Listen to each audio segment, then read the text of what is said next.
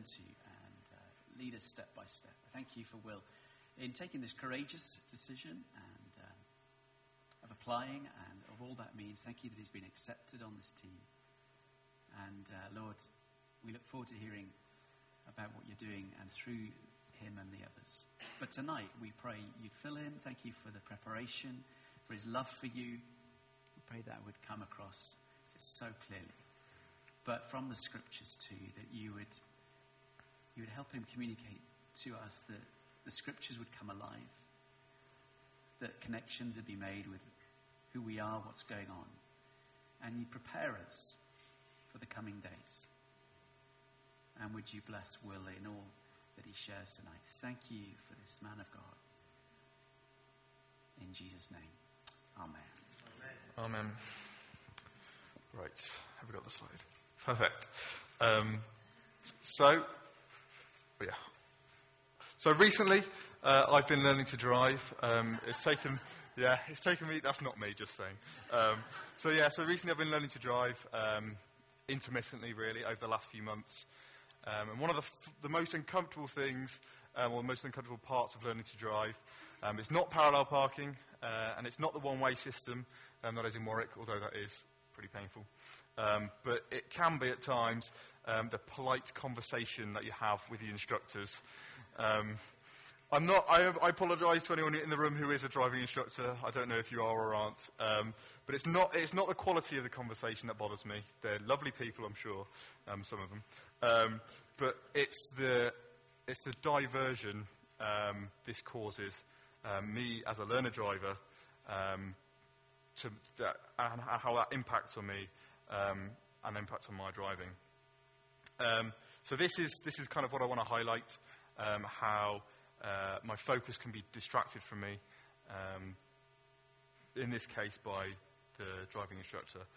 So when I'm driving, usually, hopefully, all is going well until we begin talking. And then when my focus diverts from this talking, it always seems to, one mistake whether either I go over the speed limit or I miss a car that's going to come round a roundabout, and you end up having to slam on the brakes or something like that, which is not the most fun thing in the world to do. But it kind of shows me, and I led a cell talk a week ago, and I didn't think of this, but actually in my driving lesson, he started talking to me and I think, hang on a minute, this is important. So basically, my focus in this situation can only be wielded on one thing. And to try and divert that into two things is never going to work well, and it's never going to have good impact. So, multitasking. Many seem to be able to divert, or many claim that they can seem to divert their attention over multiple avenues without deterioration in their ability. And this is the enviable gift of multitasking. However, and I apologise to these guys as well, if you do believe that you are good at multitasking, but a lot of the evidence would suggest that, unfortunately, otherwise, basically, multitasking is a bit of a myth. We are, as humans, very, very rubbish at diverting our attention over more than one thing. And rather than pursuing one thing very well, we normally end up doing loads of things pretty rubbishly. So basically, I'm just using that as another example of showing how stretching our focus or putting our focus on more than one thing can lead to a deterioration in our end goal. And it's the same is also true with eyes. Now, I don't know what he's trying to do, but I couldn't find any images, because what I'm trying to say is when you if you put your finger up in front of your face and look at your finger, you can either choose to look at your finger, put your focus on your finger, and everything else becomes blurred in the background, or you can do it the other way around and look at the background, and your finger will be completely blurred. You won't be able to see your finger. So basically, your ability to see two things is impaired, and you're never going to be able to see both. It's either one or the other. And this problem seems to be prolific in all humans, so in all of us. However, this problem, I don't see this as, as a problem. Well, this effect is not a curse at all, but it's a gift. Because as we are created with thought and planning, we are able to focus our mind on God. We are able to give him our absolute love and attention. And I've kind of loosely used this Michelangelo's picture to illustrate this. As Adam here only has eyes for God, despite the distractions that are around him, being those small little cute angels. And God wants his undivided attention, and is actually giving Adam his undivided attention. But how do we apply this knowledge to our normal lives? So humans are susceptible to distractions. We seek to divert our attention from God. And to illustrate this, I'm going to read Matthew 6, verse 26. And I'll read it first, and then I'll give a little talk about it afterwards. Where are we? Here we are. No one can serve two masters. Either you will hate the one and love the other, or you'll be devoted to the one and despise the other. You cannot serve both God and money. Now, this is, I'm sure you know, is Jesus talking. He's taking the Sermon on the Mount, basically, which is, as I'm sure you know, the new covenant that we're expected to live by. And before this, Jesus talks about money. However, I kind of want to branch away from that, or not just branch away from that, but I want to be inclusive of all other types of distractions, whether that be sport, money, even in Jesus' example, or something else. But in this, Jesus talks about the comparative insignificance of earthly treasures and heavenly treasures. But as I said, I want to kind of move away from that. But not so much move away, but more include other things in that. But money can often be that distraction. But mainly this passage seeks to deny the possibility of serving two masters. And our attention, as I've talked about earlier, cannot be split between, or our focus anyway, cannot be split between God and something else. And our relationship with God will always suffer as a result. So what we've got to do is we've got to strive to relinquish our focus on material gains, but focus on serving God. But for me anyway, God can sometimes seem like huge, really hard to conceive, and sometimes it's difficult to focus on him, or just look up to him and just say, it just seems such a huge task. So for me, that's the wrong way. So this problem has haunted me for a few weeks, since I had the first essence or idea of this talk at Soul Survivor, or in the summer at least, and it's kind of developed its way through that. So this problem of how do we... So yes, I want to focus on God, but what does that mean? How can I attribute that in physical terms? And the one way that came to me through a long time, I was praying about it and thinking about it for a long time. But the way that I came about it was looking through God's lens. And it sounds a bit neither here nor there, but I'll try and explain it to you what I mean. Basically, it's looking at things that come between yourself and God, and you're not just looking at it, but you're looking at how you can use that thing to serve God, and through doing that, you're diverting your attention back to God. So, for example, if we use Jesus' example of money, you could talk to God about it, you could pray about it, ask God how can I use this money to serve you best, or you can contribute it to a cause or something like that. Basically, just look at the thing that's getting between you and God, and you bring that to Him, and through that, you're focusing on Him. and which sometimes it can seem like, hang on, am I not supposed to be looking away from this?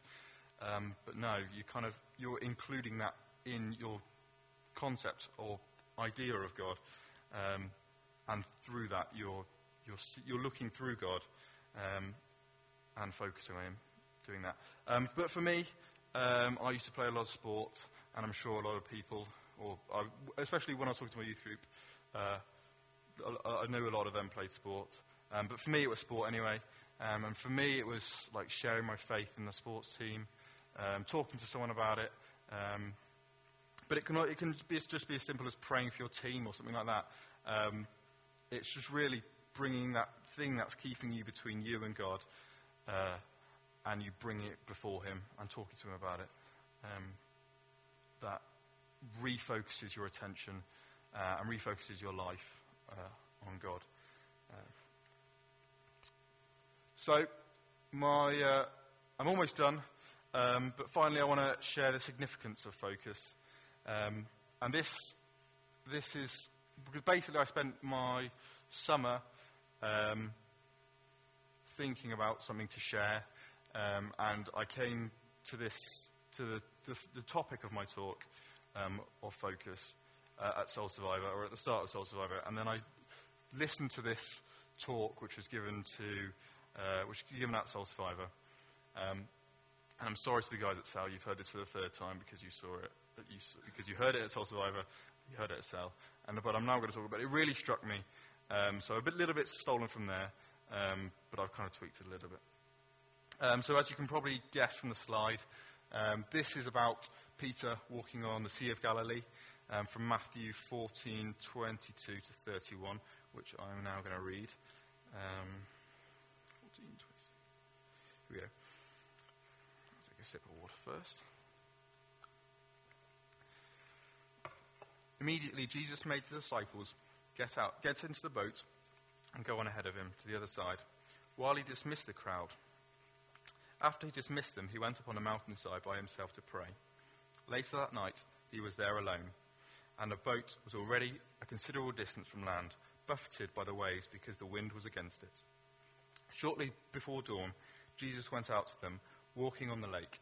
When the disciples saw him walking on the lake, they were terrified. "It's a ghost," they said, and cried out in fear. But Jesus immediately said to them, "Take courage, it is I, don't be afraid." "Lord, if it's you," Peter replied, "tell me to come to you on the water." "Come," he said. Then Jesus got out of the boat, walked on the water, and came towards Jesus.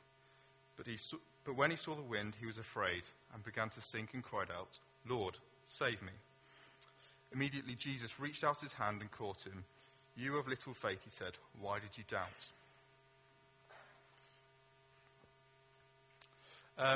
So before I start talking about the events and what happened in that little short passage, I want to kind of draw your attention to what happened before it. I didn't read it, but what happened before it was that Jesus fed the 5,000 with 5 loaves of bread and two fish. And this was literally a matter of hours before. It couldn't have been a small amount of time. But it just struck me when I read it that this was the perfect time to have the right focus and the right faith. But even still, Peter's focus and his faith failed him then. And it just struck me that whilst it's going to be difficult and whilst you're not going to succeed at every time, because even Peter at this like perfect moment, he'd literally just seen Jesus feed 5,000 people from 5 bread and 2 fish.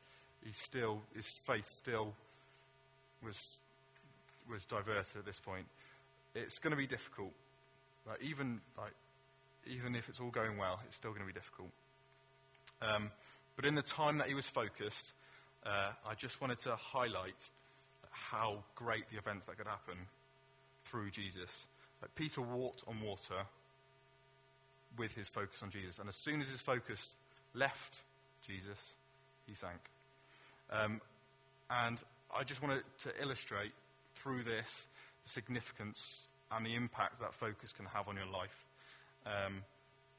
if you are focusing on him, and if you take the time to look at these things and using God as your lens, you should be able to achieve great things as Peter did just then, or just then as we talked about. But again, it's going to be difficult. Again, you're going to have lapses of focus, as Peter did. But the difficulties that can come, or the challenges that can come, if you let those things come between you and God, as Peter let his fear come between him and God as he sank into the waves. But also, the last point I said, wanted to say, is that even when Peter was sinking, and even when his focus and his faith left from Jesus, Jesus put out his hand and pulled him out of the water. And I just wanted to say that even if things are coming between you and God, he will always try and come back and help you focus on him. So he's always there to support us, as he was there to support Peter when he was pulling him out of the water. So that's the end of my little talk. But yeah.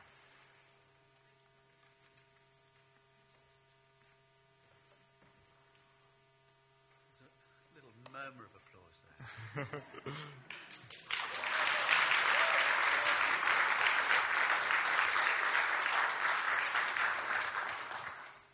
It's always good to respond to what God